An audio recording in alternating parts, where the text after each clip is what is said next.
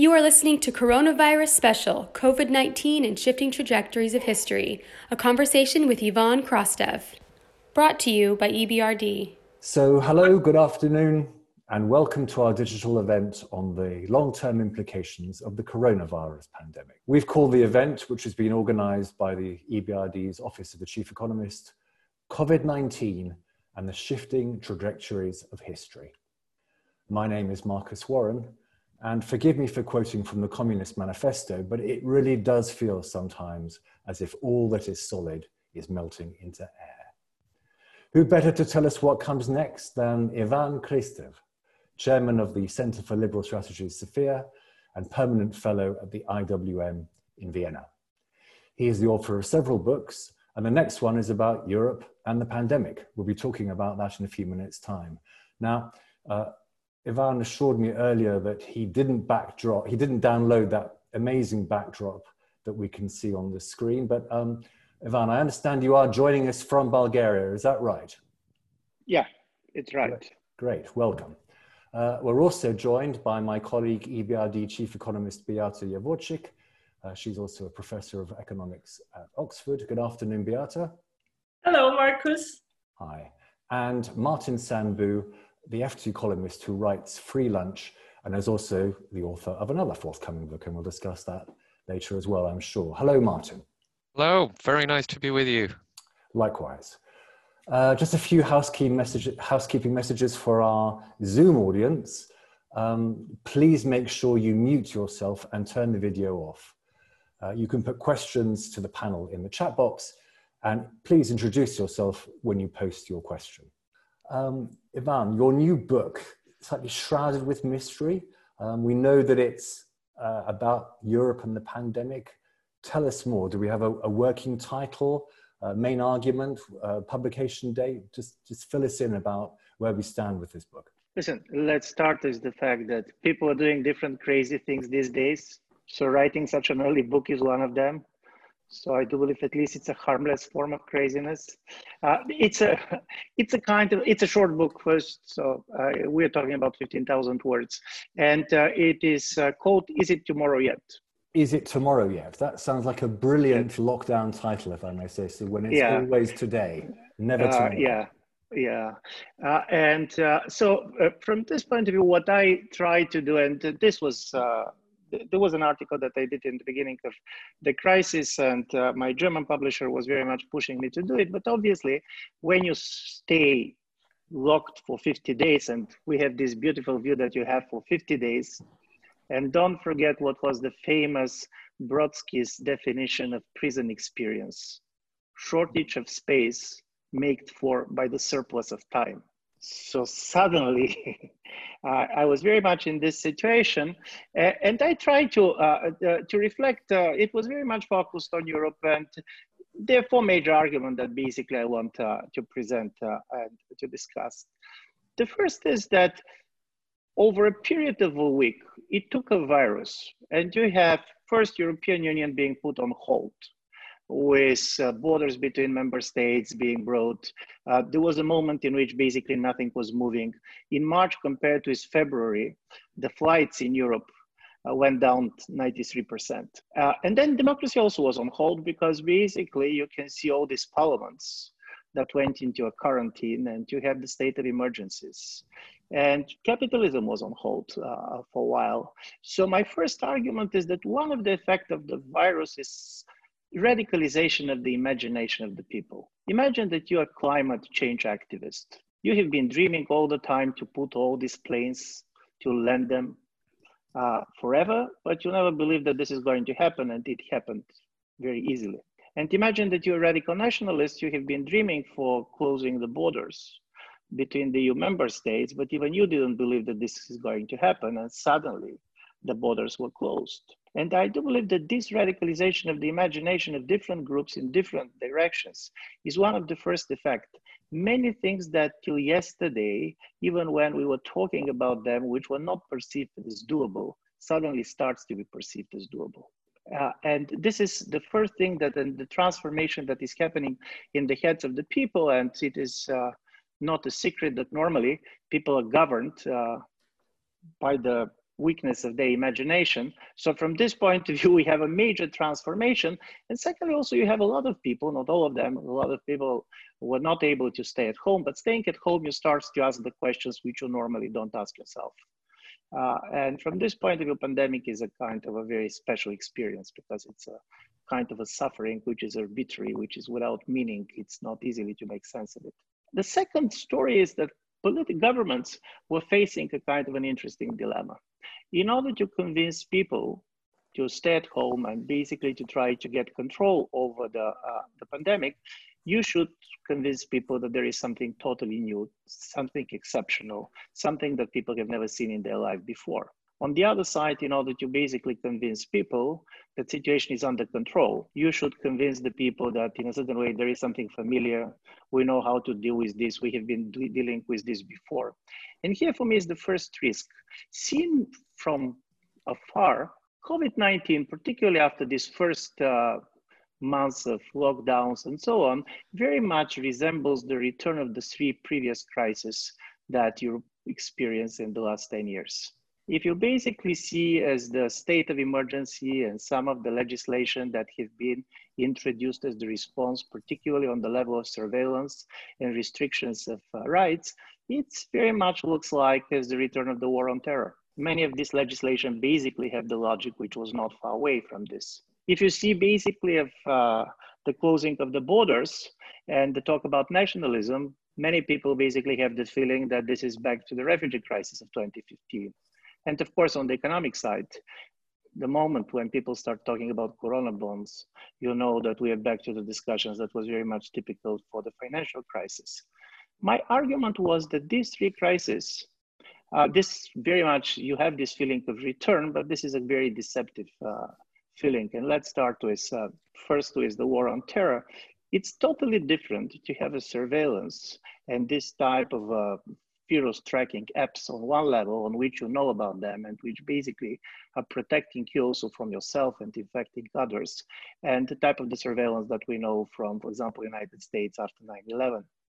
And if you talk even about nationalism, and this is one of the chapters of my book, is very much about the difference between the type of ethnic nationalism which came particularly in Central and Eastern Europe, but not only, triggered by the refugee crisis, and the type of a stay-at-home nationalism that we saw during this crisis. Refugee crisis brought very strong type of a ethnicity, cultural war type of a nationalism, while suddenly this crisis is very territorial. Who belongs is not who was born here, who belongs is who is resident here at this very moment. It was not by accident that Portugal basically made everybody residents till July 1st in the morning when they locked down.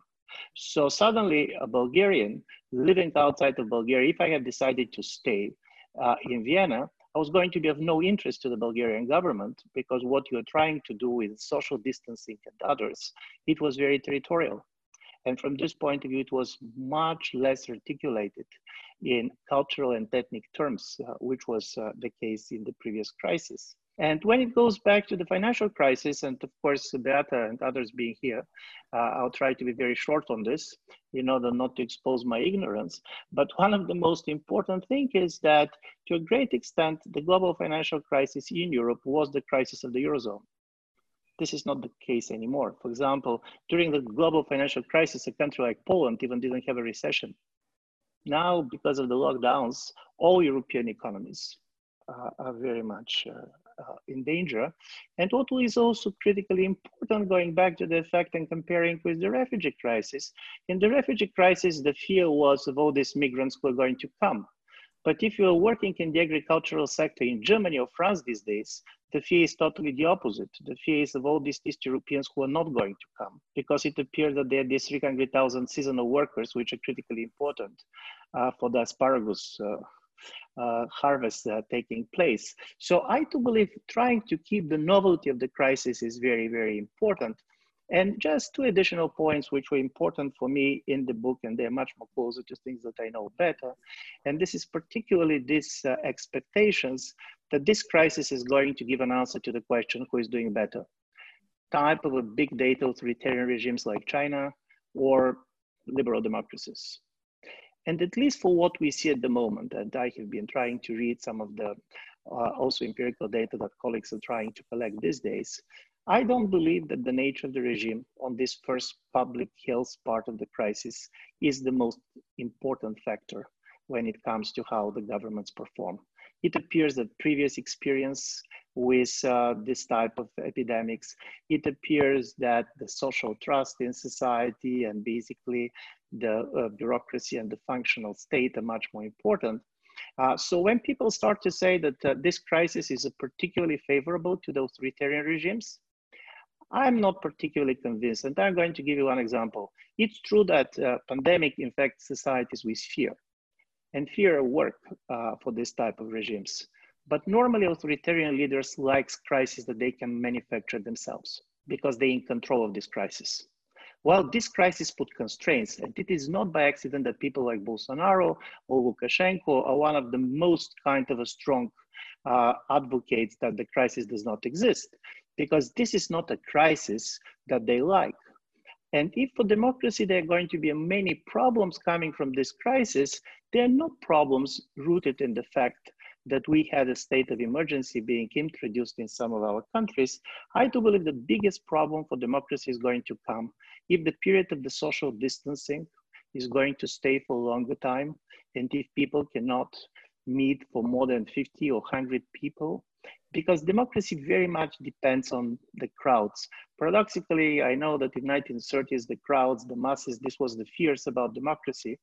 But, and this is my last argument, if you go and look at the elections, elections are great as representing, but also misrepresenting. You who have a very strong kind of a idea about certain things in society have one vote, and me who are not interested in it has the same vote too. So elections does not allow for people to represent the intensity of their feeling about the situation. And here where the street politics is critically important, it's not by accident that in the last 10 years, we have a lot of public protest, a lot of people on the streets in more than 90 countries in the world, there was a mass protests. And imagine for 2 or 3 or 4 years, this type of a mass protest disappearing from the democratic landscape, then we can have a problem. And the major problem is going to be that people are not going to be sure anymore that they're living in a democracy. Let's stop here. Ivan, that was a tour de force. You did write about 6 weeks ago that it was still very early days to speculate about the political impact of COVID-19. You've now not just done that, you've written a whole book on the subject. Just to go back to your first point, you talked about the radicalization of the imagination. It does seem that all our lives are on hold at the moment. And I think that's the point you're trying to make, that while they are on hold, people's imaginations are roaming free. I suppose my question is, imagination is one thing, but what about the ability to actually push through change as this eases? Imagination is one thing, but what about the actual ability to push through change in the future landscape? Well, it's a great question, and it's very much related to the problem how basically the politics is going to be transformed. Because what you're seeing these days, and I do believe this is one of the paradoxes of this situation, is that one of the important things that has changed is that on one level, you have a crisis that basically can be easily interpreted as a crisis of globalization, and basically crisis that triggered certain level of deglobalization. You see certain type of a global supply chains that have been disrupted. You can see a much more mistrust in the idea of the economic interdependency in general. At the same time, people who are staying locked in their apartment, they became more cosmopolitan than ever before. For example, this is the only moment in my life in which I can watch television on all the languages that I don't know as a primetime news, and I know what they're talking about. Suddenly, democracy takes the form of a dictatorship of comparisons. I'm staying in my apartment. I cannot go on the street. Basically, the opposition has disappeared from our politics in most of the countries. But every day I compare the performance of my government on the level of infected, on the level of testing, on the level of economic performance with what is happening in the neighboring countries and everywhere in the world. We became so globalized that Johns Hopkins University became basically their database, the most reference points to everybody else. And I do believe this is a strange effect in which you have a crisis which is pushing for a certain level of deglobalization on the level of a real world, and at the same time, a kind of a much more globalizing the comparisons, the mind of the people who never have been very much part of it. So when I do believe that things are going to change, I don't believe that things are going to change because one vision or the other vision is going to prevail. I do believe that what is going to happen in the real world is that there's going to be an attempt to go back to the normal, and then we're going to discover that we cannot go back to the normal. And from this point of view, this is going to be a change that can go in a very different directions. And I do believe in different parts of the world, it will go in different directions. Also, and this is also one of the paradoxes, because I ended my book not with lessons, but with paradoxes, is that paradoxically, if you're going to ask globally minded people who support open trade, open borders, out of the crisis that they have choose, which is the most globalization friendly one, it's not the war. It's not even big migration. Pandemic is going to come first because it's not one state against the other. It demands a cooperative response. It's very much about returning trust in science, in rationality. And what makes me quite pessimistic is to see that even comparing with the global financial crisis of 2008, 2009, this level of international cooperation is very late in this crisis. Thank you. Just a reminder, if you're listening to the recording of this, we are discussing COVID-19 and its long-term impacts on the world we live in. Our special guest is coming from Bulgaria, Ivan Krastev. Also with us, we have the EBRD's chief economist, Beata Javorcik, and Martin Sambu of the FT. Beata, I'm now going to turn to you. What were your initial reactions to Ivan's arguments? Is your imagination also radicalized while the rest of your life is on hold? It is indeed. So let me pick up on one of the points Ivan made. Impossible now becomes possible, and it becomes reachable. Even before the crisis, legitimacy of international institutions has been undermined by populists who have done this quite on purpose. Before the crisis, rising inequality has already been turning people against globalization. So now, as we will be coming out of this crisis, I think there will be rethinking of this social contract. I think people will be willing to pay higher taxes in exchange for more provision, more insurance, more services provided by the state. And that means that COVID could turn out to be an unexpected cure to international tax ailments. So let me elaborate. If people expect more from the state needs to spend more, states will emerge more indebted from the crisis. That one thing is definitely sure. They will be looking for sources of revenue. And people will be willing to pay more if they perceive taxation as fair. And this will create impetus for clamping down on legal tax avoidance. Last November, G20 and OECD floated two proposals on what could be done. One of these proposals involved countries taxing firms that have no physical presence in their tax jurisdictions. Another proposal that was floated was a minimum global tax rate, corporate tax rate. And I think now there will be some appetite to actually implement these rules. My understanding is that some Eastern European countries are urging the EU to clamp down on tax avoidance. And this is something that could actually prove very popular with voters, could actually restore legitimacy of international institutions. Ivan, your reaction to that, have we found the cure for the problems with international tax accountability? No, but I very much agree with Beata in the following. The ideas about taxation that have been around for a while.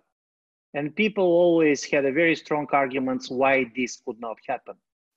And now suddenly you have kind of the feeling that something radical should happen. And of course, different people have a different ideas what is going to happen. And I do believe it's going to be not one idea. They're going to be a kind of a battle of what is going on. There are going to be people who are going to claim that it's much lowering the taxes than increasing the taxes that should be response to this crisis. But particularly in Europe, I do believe that Beata is absolutely right. We are so much now discovered how much we are dependent on internet and all these things and how much more things we're doing through them. So taxing these companies could come up as one of the consensuses that otherwise was going to be very problematic before a profound change like this. Thank you. Martin Sambu of the FT, if we can turn to you now. I know you've written a lot about what sort of recovery we're going to build when this ends, but let's hear your thoughts, your initial reaction to Ivan's arguments and the content of his book as we've heard it. I think my thoughts are very much in line with some of the things that have just been said. So maybe I can just kind of start by landing on one thing that came up in both Ivan's and Beata's comments.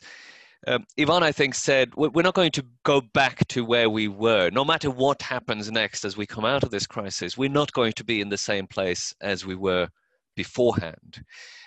So that is this sort of tremendous openness, because if we're not going back to where we were before, it is intellectually, and I would argue sort of practically, much more open to us to choose where we want to go if we manage to do that as societies. I mean, one example Beata gave was in terms of how we treat international taxation. But much more broadly, I think the question is going to be asked even more strongly than it was before, whether our sort of current social model and economic model in particular is fit for purpose.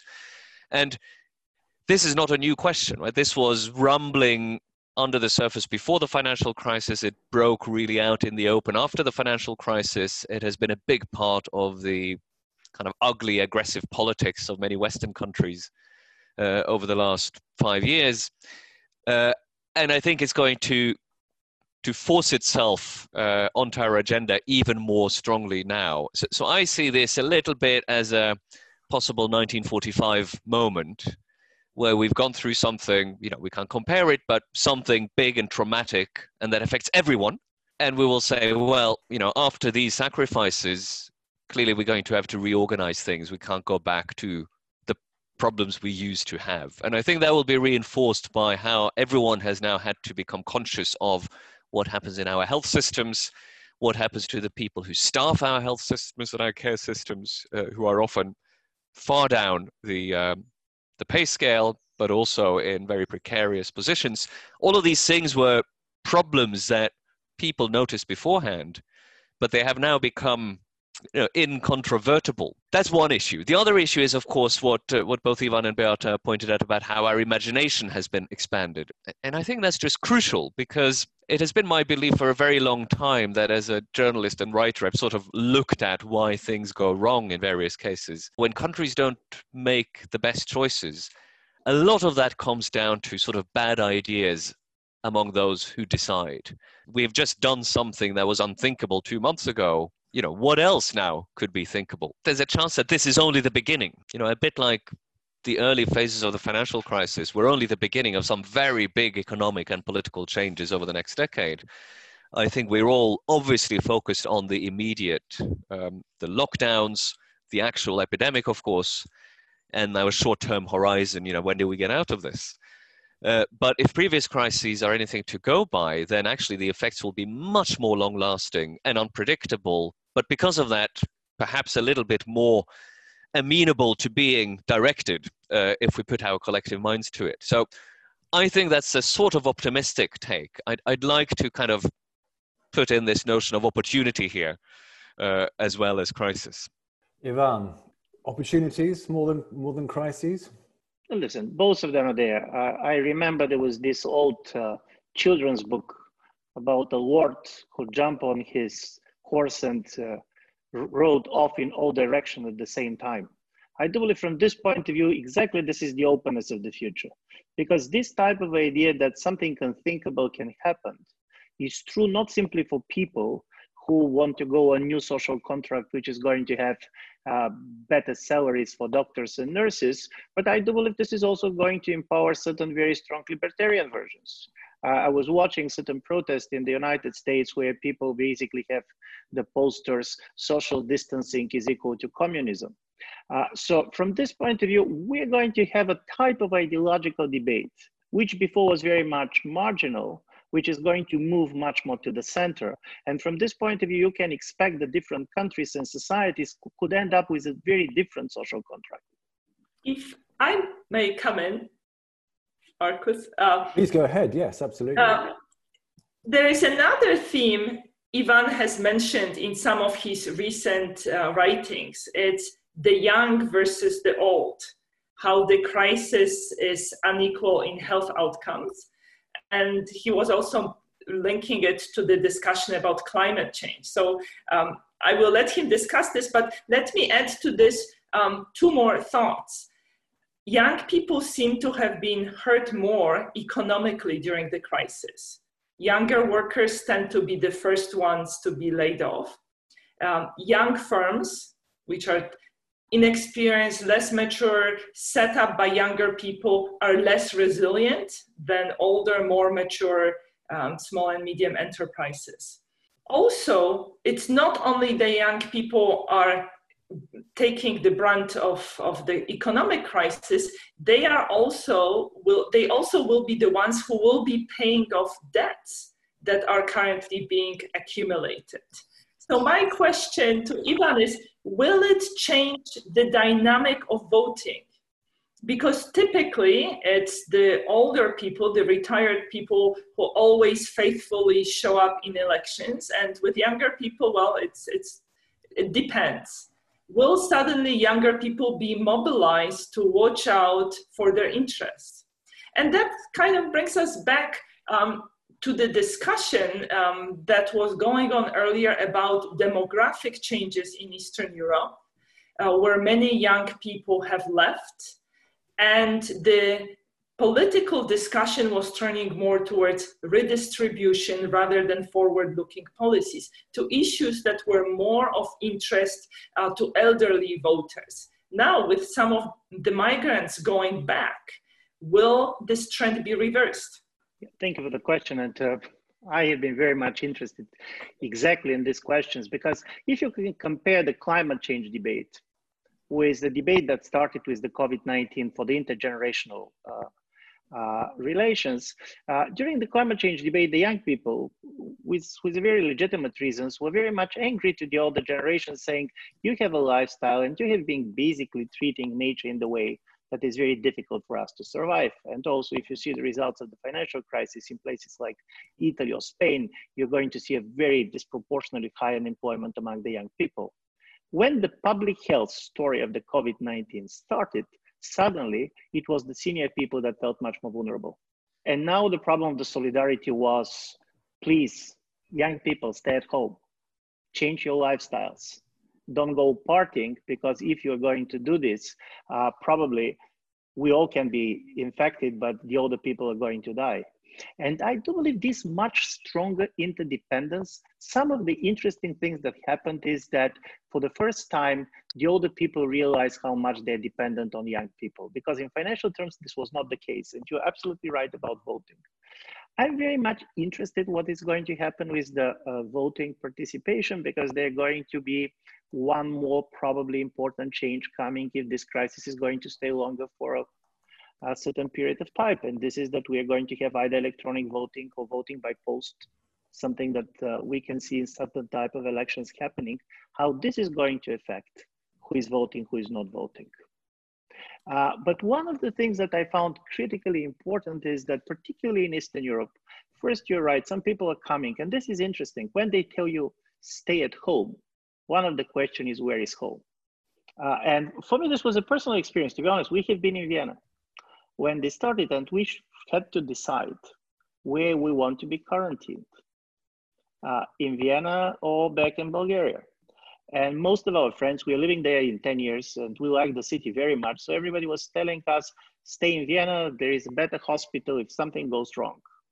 But the idea of the home is not simply the best place to live. You go back because you care about your parents who are there.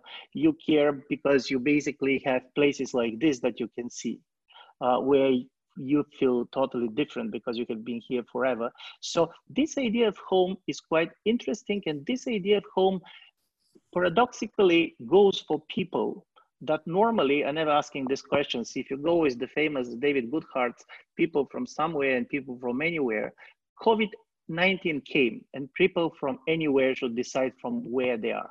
You basically should find a place, and this place cannot be anywhere. This is where you're going to stay during this period. And I find this quite important. I do believe this is going to change things. And there is also one factor that I find very important. During the financial crisis, the governments have been very much under attack, and they have been basically perceived as the allies of bankers and so on. This was a crisis that also gave certain confidence to the governments, that people trust them if they are going to do something for the public good. If you see the support for the governments in most of the country, it's quite high. You can also misuse this support. And nevertheless, that people are very much focused only on Hungary. By the way, Hungary is a great example. People are talking about Mr. Orban, who used the crisis to consolidate power. To be honest, this is not true. He had all the power, so he didn't need to consolidate it because he had a constitutional majority in the parliament. So from this point of view, there was no need at all for him basically to retire the parliament for the time of the crisis. But you have the situation in Poland where the decision was taken to have an elections in a moment in which free and fair competition is very much challenged by the fact that the crisis is making people less eager to participate. So for me, all this general atmosphere is going very much to push young people either to become much more active on the level of voting, but also participating, saying this is about us, or they can make people very much resignant. And this is why, for me, this fear that if we're not going to have a street politics for a long period of time, this could be much more problematic for the future of democracy than any type of a legislation that have been basically voted during this period. You're taking part in an event about COVID-19 and the shifting trajectories of history.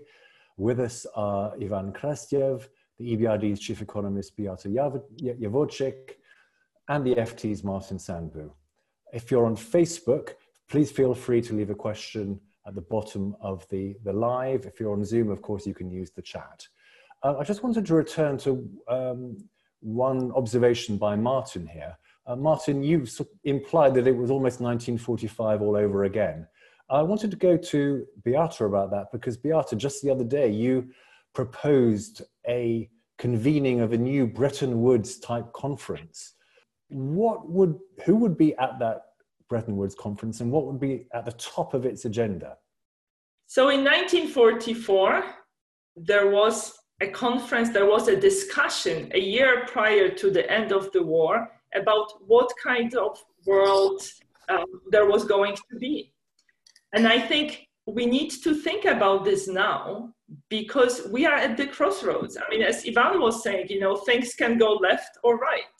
So globalization, future of trade is one of those issues that we can see either the world turning towards protectionism or willing countries can express their support for free trade.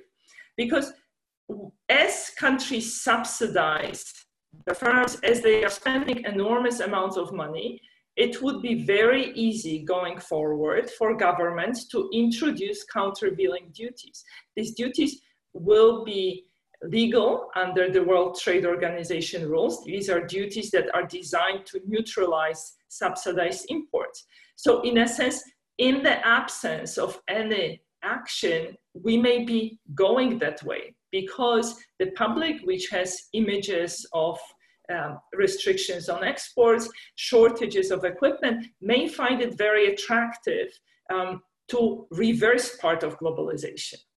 The other issue that we should be talking about is the future of travel. What will happen to business travel? Will borders remain closed? Will there be health checks? How are we going to deal with agricultural workers or cross-border export of services. So export of services, people moving from one country to provide services exports in another. What about debt issues? Going forward, many developing countries will be highly indebted and we'll need to have a conversation about it. So I think, one should start thinking about it now. Let me stop here. Martin, is that roughly what you had in mind? I mean, that's obvious. That's part of it. That's kind of the international dimension. I mean, Bretton Woods is a really interesting case. The FT ran an editorial about a month ago. That was, I think, one of our most read editorials ever. It said the crisis has laid bare the frailty of our social contract. And it made the point that in 1944, the leaders of the countries that would win the war, they didn't wait for the end of the war to start planning how to win the peace. Bretton Woods was part of that. The UN was another part of that. The whole international governance system that was set up was thought of, even earlier than 1944, as early as 1940. To get back to this question about whether the crisis is it a threat or an opportunity for globalization, it obviously can go both ways. As Ivan pointed out, the openness means that we could go in either direction. And he mentioned, libertarians, but you could also think about the anti-globalization movement will have strong arguments for why it's important now to keep borders more closed and so on than before. But psychologically, there's the opposite effect, which is this. So Ivan is quite right. You have to choose where you want to geographically be quarantined, because physically we can only be in one place. But as he also mentioned, a lot of us are really following what's happening in other countries. For some of us, that's because we have personal connections. So, I sit in London, but I follow very closely how the lockdown policies are done in places where I have family, like in Norway or Poland, or where I lived for a long time in New York. And many people will be doing that. And even those who don't have the personal connections, partly because of the amazing technology we have now, that also makes this lockdown very different from how it would ever have been before. People are really aware of what other countries do. So it's not only the comparison between liberal democracies and China that's relevant, but comparison between liberal democracies, I think. So the fact that people are seeing we have something to learn from one another, I think is itself a sort of globalizing impulse. I think you will see these sort of re-globalization, if you like, after the lockdown, but it may happen at a much more regional level, that people might be a bit more discriminate about who is a like-minded country. Martin, just back to you for a second. You've also written a book, and it's also coming out very soon. I believe the title is The Economics of Belonging. Have you was there a chance to write a late update chapter at the end to take into account everything that's happened in the last few weeks? No, it's very kind to mention it, but it's a bit of a sore point because it was sort of sent off to press just at the last minute before everything happened. And I sort of begged to be allowed to put in a sort of one page, at least a sort of extra preface or something, but it was too late. So I'm sort of in awe of Ivan, who's sitting here on the panel, and I finished a book just as the crisis hit. He's finished one after the crisis hit. So I'm very envious. No, so the answer is I didn't. But what I hinted at in a previous remark was that I actually think, on the whole, the COVID crisis is emphasizing and highlighting exactly the same underlying fractures and flaws in our economic model that were already pressing themselves to the surface before. So in a sense, I see this less as a big change and more as a catalyst or accelerator of processes that were already there. Now, of course, I have a book to sell, so I would say that, my book remains relevant. But I think so many of the things that have impressed themselves on us in this lockdown, the kind of vulnerability inherent in globalization, the effect and the way a sort of polarized economy and greater inequality has actually hampered government's ability to do the right thing. It's hard to, for example, send out benefits to people who are sort of on the margin of the labor markets. That's something we realize now, that governments struggle logistically to reach everyone. But that's because people have been left on the margins for a long time. We have realized that there are people out there taking care of the elderly in care homes who are very poorly paid, who are very poorly equipped, and who have been neglected. So all of these things that some of us have been pointing out, have been looking at, the kind of last couple of decades of economic changes, didn't put our economies and our governments in the best possible place to respond to this crisis. But I think that is going to reinforce the judgment that something has to change, and in that sense, a bit of a 1945 moment. If I can go back to something that was mentioned earlier, because I have a question for both Beata and Ivan that I've been dying to ask them, if I may, about Eastern Europe. I mean, it's two different questions, but you can both answer both. Beata, we've talked about this before, that Eastern Europe has done pretty well in managing the epidemic in terms of case numbers and death numbers and so on. And we haven't really heard much or read much about why that is. Is there something specific about the region, you think, that has helped with that response? Or is it just, that they were later, they had more time to prepare? Is there something different in Eastern Europe from, let's say, the Scandinavians or New Zealand, who've also managed well?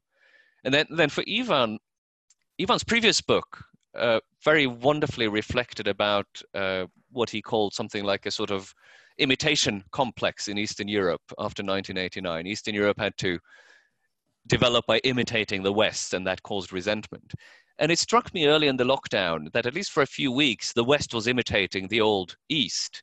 Suddenly we all had to get used to queuing and to rationing and to some sort of collective logic completely subordinating individual freedoms and so on. And so I'm just curious if Ivan could kind of turn around his reflection from the previous book and say if this matters at all. So I guess let me take the question Martin asked. Why did Eastern Europe why did it do better, or has it done better? Well, certainly the lag in the spread of the pandemic helped. So Eastern Europe had the benefit of seeing what was going on in Italy, and these images were pre-convincing that decisive action must be taken. And I think Eastern European countries acted very fast and in a very decisive manner. I think what's also quite interesting is the link between polarization and social compliance. So there's a recent study from Stanford University which shows that political polarization meant that a lot of messages related to COVID were interpreted very differently by Republicans and Democrats. So for instance, in Republican states, people were much less likely to follow social distancing guidelines. And in a sense, going to a restaurant was more of an act of defiance. And the researchers did phone surveys asking Republican and Democratic voters about their perceptions of how bad things will be, trying to incentivize them with money to give accurate predictions. And they confirmed this view that the perceptions differed along the party lines. And to me, what's quite interesting is that in Eastern Europe, polarization doesn't seem to have affected compliance with the regulation. But perhaps Ivan, who is in Bulgaria, can comment more on this. Yeah, Marty, thank you for the question. It is great. I remember reading about a 56 years old Czech who in the beginning of the crisis said, listen, I have the feeling that I'm back in my childhood. All the borders are closed. People are queuing for toilet paper. I have been here before. But the interesting story about Central and Eastern Europe, and I very much agree with Beata, I just want to go to two other factors that played a very important role. You see governments that were kind of not very cooperative in the very early phase of the crisis, but at the same time, they start to copy the same policies. And this type of the same lockdowns, how you're doing this, even in countries in which you have just 20 or 30 people infected. And I do believe this comes very much from something that Frank Knight wrote in 1921, making these distinctions between uncertainty and risk. The problem with the COVID-19 is that in the beginning of the crisis, you simply don't know what to do. You don't know much about the virus. You don't have any information about the effect. So governments started to copy each other, because when you don't know what to do, do what others do, because otherwise your citizens are going to keep you responsible for not doing it, and always work with the worst case scenario. So this is why Central and East European governments were very eager and very keen, all of them, in very early period to start with a very kind of a tough measures and lockdowns. And secondly, I do believe paradoxically part of the success of Central and Eastern Europe is also rooted, at least this is my Bulgarian experience, in a very strong mistrust of people in the capacity of our public health system. And there is a lot of talk about this. It was quite unreformed and underfunded. And also don't forget, a huge number of medical personnel has left Central and Eastern Europe for the last decades. Just for the last 4 years or 3 years, 10,000 doctors has left Romania only. I'm saying this because if you have this mistrust in the healthcare system, for you social distancing is critically important. You basically try to show that you don't want to end up in hospital, because not that you don't trust the doctors and not that you don't trust the nurses. And also for the doctors and the nurses, it was a very difficult situation, because at least in the Bulgarian case, almost 50% of medical personnel is older than 55. So you can imagine the level of the risk these people were taking in the early stage when there was not enough mask and not enough protection. And by the way, one of the interesting stories in which Eastern Europe, which otherwise is a very positive story, is slightly more negative comparing with places like Austria or Germany, is the percent of the medical personnel infected. So from this point of view, you have these very strange dynamics, but I do believe, and here comes the problem of the imitation. After this crisis, what also East Europeans were claiming is that it's not that there is a West, which is very much unified and everybody is doing fine. Obviously, Germans and Austrians, at least for this moment, are doing better than the Italians. And so from this point of view, there is a kind of a comfort on Central and East European stuff that we are not as bad, and it's such a difficult situation, and everybody was telling us at a certain point of time. So psychologically, it's going to be interesting. A lot of people came back. In Bulgaria, figures are of course unreliable, but around 200,000 people came back, people that have been working at this moment somewhere in Western Europe, came back after the quarantine started. And what these people are going to do, how they're going to adjust, it's now very interesting what's going to happen on the labor market of Central and Eastern Europe, because there was a shortage of people in most of our countries. But are they going to find the jobs that they're looking for? Thank you.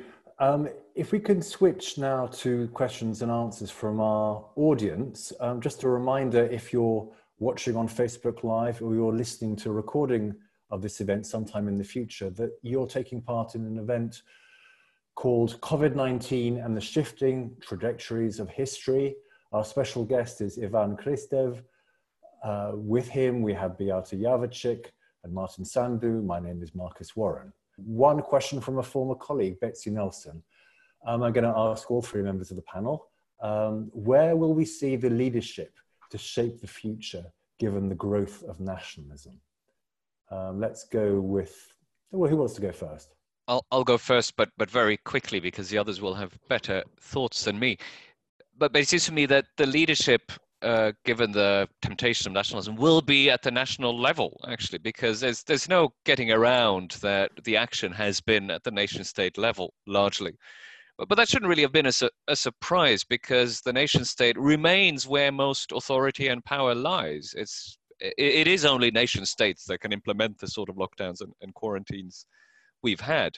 So I think we're going to have to look to national leaders to offer to collaborate and get together to collaborate, which is presumably how it has always been. And even in the EU, ultimately, it's in the hands of national leaders whether they agree on doing something together. And the EU institutions can really only help with what they are willing to do. And I think that'll be true globally too.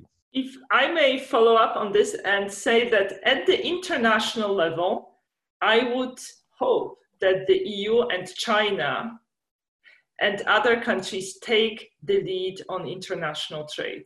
I think at the moment, probably there is no appetite in the US to express commitment to free trade. But I would be very curious to hear Ivan's thoughts on the European Union. We actually haven't talked much about it, how the EU will emerge from this crisis. Yes, in fact, if I could just jump in there, we do have a very good question from Toma Pavlov. Ivan, would the role of Central and Eastern European countries in the EU change after the pandemic? And will we have more unity or disunity in the EU? So let's have a mix of those two questions, Ivan. No, it's a great, it's one of the great unknown, starting with the EU for several reasons, because what was already said, if you compare with the global financial crisis, the American leadership was there. We can like or dislike, and by the way, Britain and Brown played their role, but G20 came very much as a response of it. And the idea is it is a global crisis, there should be a global response. Of course, public health is also different to the extent that, for example, on the European level, there is not much kind of a powers that European Union has on the level of the public health. And the story is to what extent the European Union can replace the United States in any way as somebody who is triggering this type of a common response. I do believe that some of the European leaders were quite kind of aware of this. I am reminded of the article that German Federal President Steinmeier published in the Financial Times with 3 other leaders. And the message was, okay, we cannot rely on this moment on the Americans. To be honest, you cannot also very much rely on the Chinese, because they went in their own war trying to basically convince everybody that they were not the one that are responsible for anything. But can European Union do it? And here, I don't know. To be absolutely honest, I'm neither pessimist nor optimist, because, and here's the paradox that I see, European Union was always, and it cannot be different, was one of the agents of opening in trade terms, opening in political terms.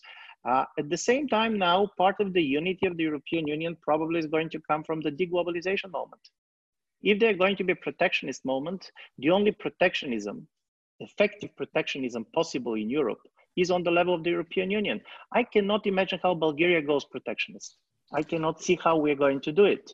And from this point of view, it's interesting how the European Union can also use some of the pressure of deglobalization also to put pressure on some of the much more nationalist-minded leaders to tell them, listen, if they're not going to be European Union, what you're going to do? You're going to move all the medicine production back in your own countries, and you're going to trade with whom?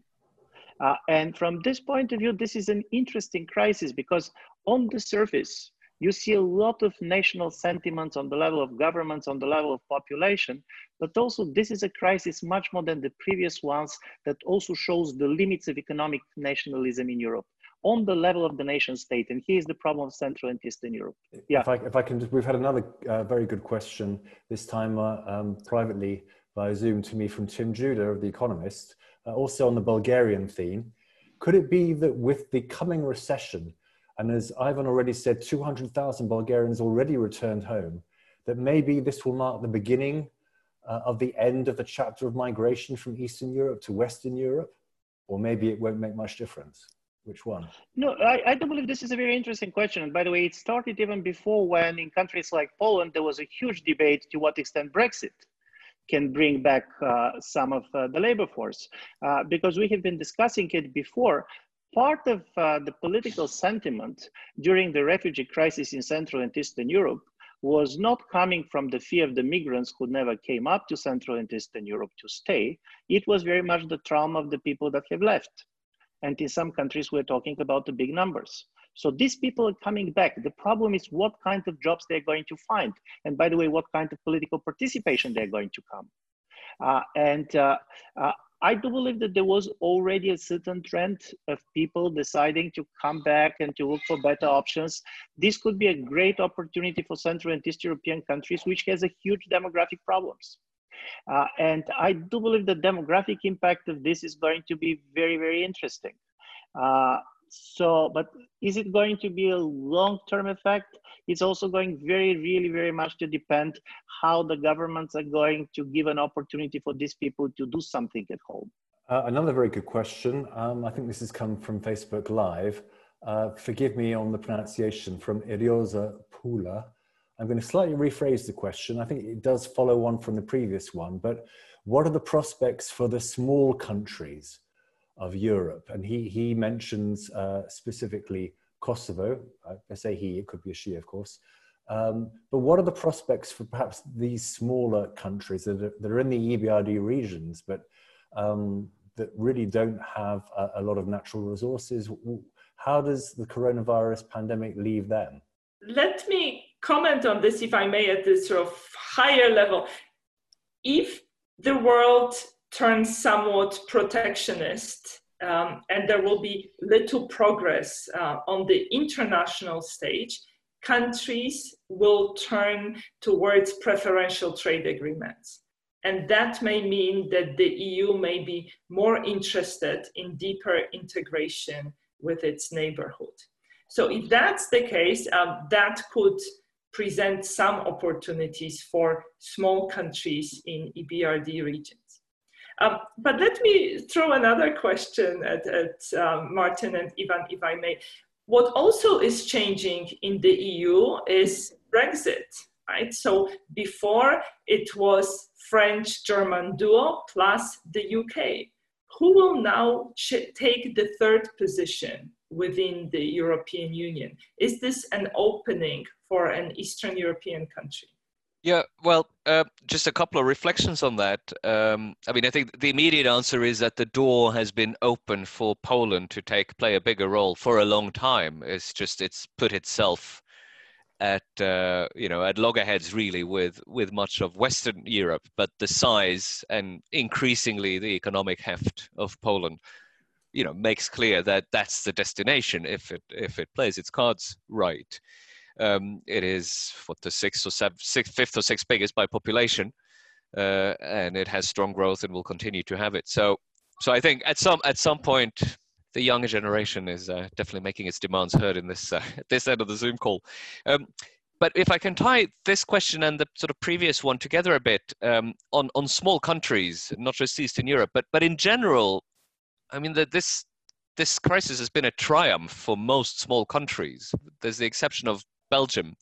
But apart from that, most European small countries and also countries like New Zealand are the ones that have done the best in terms of containing the pandemic and managing the lockdown in the minimally damaging way. And this kind of dissolves or changes some of the old kind of axis of opposition in Europe as well. I mean, think about Greece and Portugal. I mean, they were part of the very bad southern periphery in the financial crisis, but they've done very well with COVID, much better than France, much better than Britain, and so on. So I think if anyone comes out of this, it seems to be the governing model or the scale of these smaller countries and how they manage to run things. So I think that is going to be something to watch as people cast about for kind of governance models.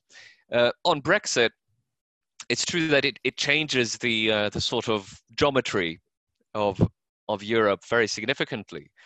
But it's not at all clear that a new trio is the result, partly because Poland isn't in a place to fit that the British place.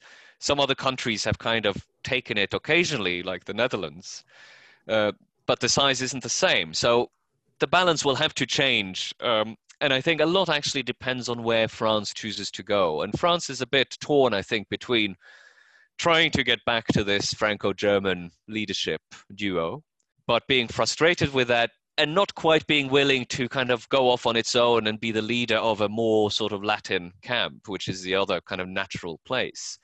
So France is in a kind of indeterminate place, hasn't really made up its mind, I think. And for as long as that doesn't change, I think you'll probably find quite changing constellations and a lot of unpredictability. And sometimes that can work. Just today, the FT writes that France and the Netherlands are issuing a joint non-paper on carbon border taxation. And these are countries that have traditionally been at very different ends of the free trade debate. So, this isn't an answer because I'm saying it's unpredictable, but it's a little bit like, taking one stabilizing beam out of a construction and everything kind of has to move around a bit before it settles anywhere. We've got another very good question by Tudor Hanea. I think this has arrived from via Facebook. There's been a lot of talk about relocating production facilities from China, Asia, back to Europe to prevent future supply chain shortages. How much merit do the panelists give this? Beata, I know this is one of your favorite subjects. Should we start with you? So I think changes to global supply chains have already been happening prior to the pandemic. There already has been pressure to bring production back. Automation means that labor costs matter less, so that is making some reshoring possible. Now there will be more attention being paid to resilience. I think in the crisis, we all realize how dependent we are on production in China for medical supplies, for medications, for equipment. So there will be pressure coming, for instance, from rating agencies, which I think will be looking at resilience of supply chains of firms they are rating. I think there will be just re-optimization done by firms, because we have a combination of two shocks. On the one hand, we have pandemic. At the same time, we have changes to policies. We have US-China trade war that has not been resolved. We have a lot of uncertainty whether there will be more protectionism going forward. So this will lead firms to rethink what they are doing. Martin, what about relocating global supply chains? Yeah, I mean, there's a difference between trying to predict what will happen and what should happen, because of course you might see sort of renationalization of a lot of production as a policy to try to become more resilient. But I think that's a very bad idea, because relocation is not the same as resilience. Of course, a lot of countries were caught short. They didn't have the equipment they needed, and then they realized it was all produced in China. In fact, in Hubei province, a lot of this medical equipment. So it was very unfortunate. But there's nothing in having global supply chains that prevents you from stockpiling essential goods. Switzerland is reasonably good at that. In fact, it's much cheaper to have large stockpiles for epidemic preparedness, for example, if you are globalized and get the most cost-efficient production. So I think it's wrong to think of these as traded off against each other. If you think more ahead and you're willing to pay the price for having some goods in storage that you will never use, then you can probably more cheaply prepare for pandemics or other disasters while you are globalized. So that's one point. Another point is, it's surprising actually how fast we have seen domestic production lines in manufacturing be retooled to make, medical gowns or ventilators or things like that, which I thought was much harder than it seems to have been. Of course, that's not optimal, but it does say that actually the flexibility is a bit greater than maybe we think. So I think I would recommend for policymakers who are charged with preparedness to also be, just basically be more knowledgeable about what the capacity within a country for quickly changing and requisitioning private sector productive capacity is. Most countries have legislation for this, or they can introduce it if they need to.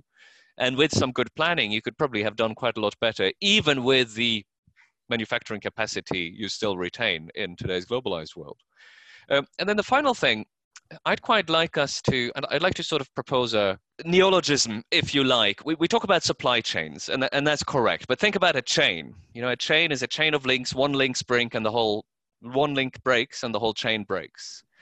Now, if supply and relationships were a little bit more like networks or webs or meshes, by which I mean don't have a single supplier into each link in the chain. Webs and meshes, you can lose a couple of threads here and there and it still holds together. So I'd like us to think a bit about how we can engineer global or at least regional supply networks and supply meshes or supply webs, which means in practice that at each stage in the production process, you actually have realistic alternatives, different suppliers. That, of course, is a little bit more costly. It's a bit of duplication, but it can be done. And it's much, much more resilient without giving up on the benefits of the scale of global production. Ivan, your thoughts on global supply chains and global networks? No, I very much in the same direction. There's going to be also public pressure on the governments to stockpile. And this is not going to be only on masks and others. In a certain way, people want to be sure that when the next crisis comes, and the problem is that we don't know what kind of crisis is going to be, it is up to the government to stockpile. It's not up to the companies. So there are going to be some relocation. Probably there are going to be some stockpiling. But also what I do believe is also happening is that all the countries starts to push for a much more also security perspective on some of the economic relations. And I do believe this is going to affect areas on which are not related directly to the public health issue of this. For example, I do believe for China it's going to be much more difficult to make their arguments for Huawei and for 5G system and so on in a post-COVID-19 world than it was in a pre-COVID-19 world. And I can see much more arguments for the European Union to try to support Ericsson and Nokia coming with the European kind of a product like this. So there was something importantly that had been broken also on the level of trust on all sides. And I don't blame China. I do believe that the United States is now so very much instrumentalizing China, the President Trump, to explain some of the failure of the American government to do with the crisis. But you're going to see part of it. And from this point of view, strangely enough, while the European Union, in my view, should stay and will stay as the major kind of a political force pushing for the issues of openness, I'm not going to be surprised if the consolidation of the European Union is going to come also from this pressure to deglobalization and regionalization. Going back to something that you discussed about who is going to be the big third in the European Union, this is the moment in which I'm very much interested what is going to happen in the imagination of some of the political leaders, and particularly in the Polish case. Because Poland is the big Central and East European country, it matters strategically. Is Poland really going to try to see its sovereignty simply in opposition to Brussels? Or is it going basically to see it differently as playing in a much bigger role in the European Union and the moment in which European Union starts to talk about strategic sovereignty? And for me, this is a questions that are going to face different national leaders, probably also going to be decided on different type of national elections. But something has changed for Europe. And I do believe what for me has changed is that in all previous crises, you believe that just muddling through was enough for the European Union to carry on. Now the world outside of Europe has changed so dramatically that I do believe for the first time we don't have this muddling through option. Thank you, Ivan. Just one very quick final question from our audience, from Volker Hans Recker. The global debt burden pre-COVID is more than 30% higher than 10 years ago. Add to that the fallout from COVID, and we arrive at astronomical figures versus global debt to GDP. How can this global debt burden ever be settled? What do you think will be the social consequences from this enormous debt burden? So a quick answers from our three members of our panel. I can start if you like. I mean, again, it's a bit of a 1945 moment, right? Where every country came out with huge debt burdens. And the answer, of course, is that it wasn't settled. It was gradually eroded. It shrank relative to GDP because of growth, because of inflation to some extent, and because central banks kept interest rates affordable for governments. And we'll see something like that this time around. I think in the European case, because the debt burdens, the debt ratios will now be so high, this is a little bit along the lines of Ivan's last comment. It will at some point be impossible to sort of push this debt question down the line. And there will be, basically some decision will have to be made about monetizing it or restructuring it. I think maybe some soft restructuring will happen. But in general, I think you will find that a lot of this debt will not be paid back. It will sort of be sunk in some sense. I think that in the private sector, where there are also going to be big debt problems, you'll have to accept that there will be, again, a lot of restructuring through some sort of bankruptcy processes or bailouts. The question is, can that be done in a politically acceptable way, a transparent way? And above all, not to repeat the mistake from the global financial crisis, where the longer countries waited to try to decide who picks up the bill, the more growth was slowed down because of this debt overhang, and nobody knew how it would be paid back. So on these things, it's better to act early and quite radically, and then let things pick up afterwards. We'll see if that happens now. I think there's a pretty strong case for it. Beata? I couldn't agree more with Martin that acting fast is preferable to acting slowly. And I think that Europe and the rich world will try to grow out of that and use inflation to limit the debt burden, as Martin was saying. I think the interesting question is what will happen to the developing country debt? Because I think it will be hard to sell debt forgiveness to voters in rich countries. It will be hard to convince voters in rich countries that now is the time to forgive debt to poor countries. And also a lot of debt is owed to China. And this will require cooperation with China, which I think will complicate things politically. So in a sense, it's $1 million question now, what will happen to debt of developing countries? Ivan, final word from you. Two issues. One is, and this is going to be a tricky situation because voters, particularly those that have been socialized in the last 30 years, they have a huge fear of big numbers. When you hear trillion and you're already panicking.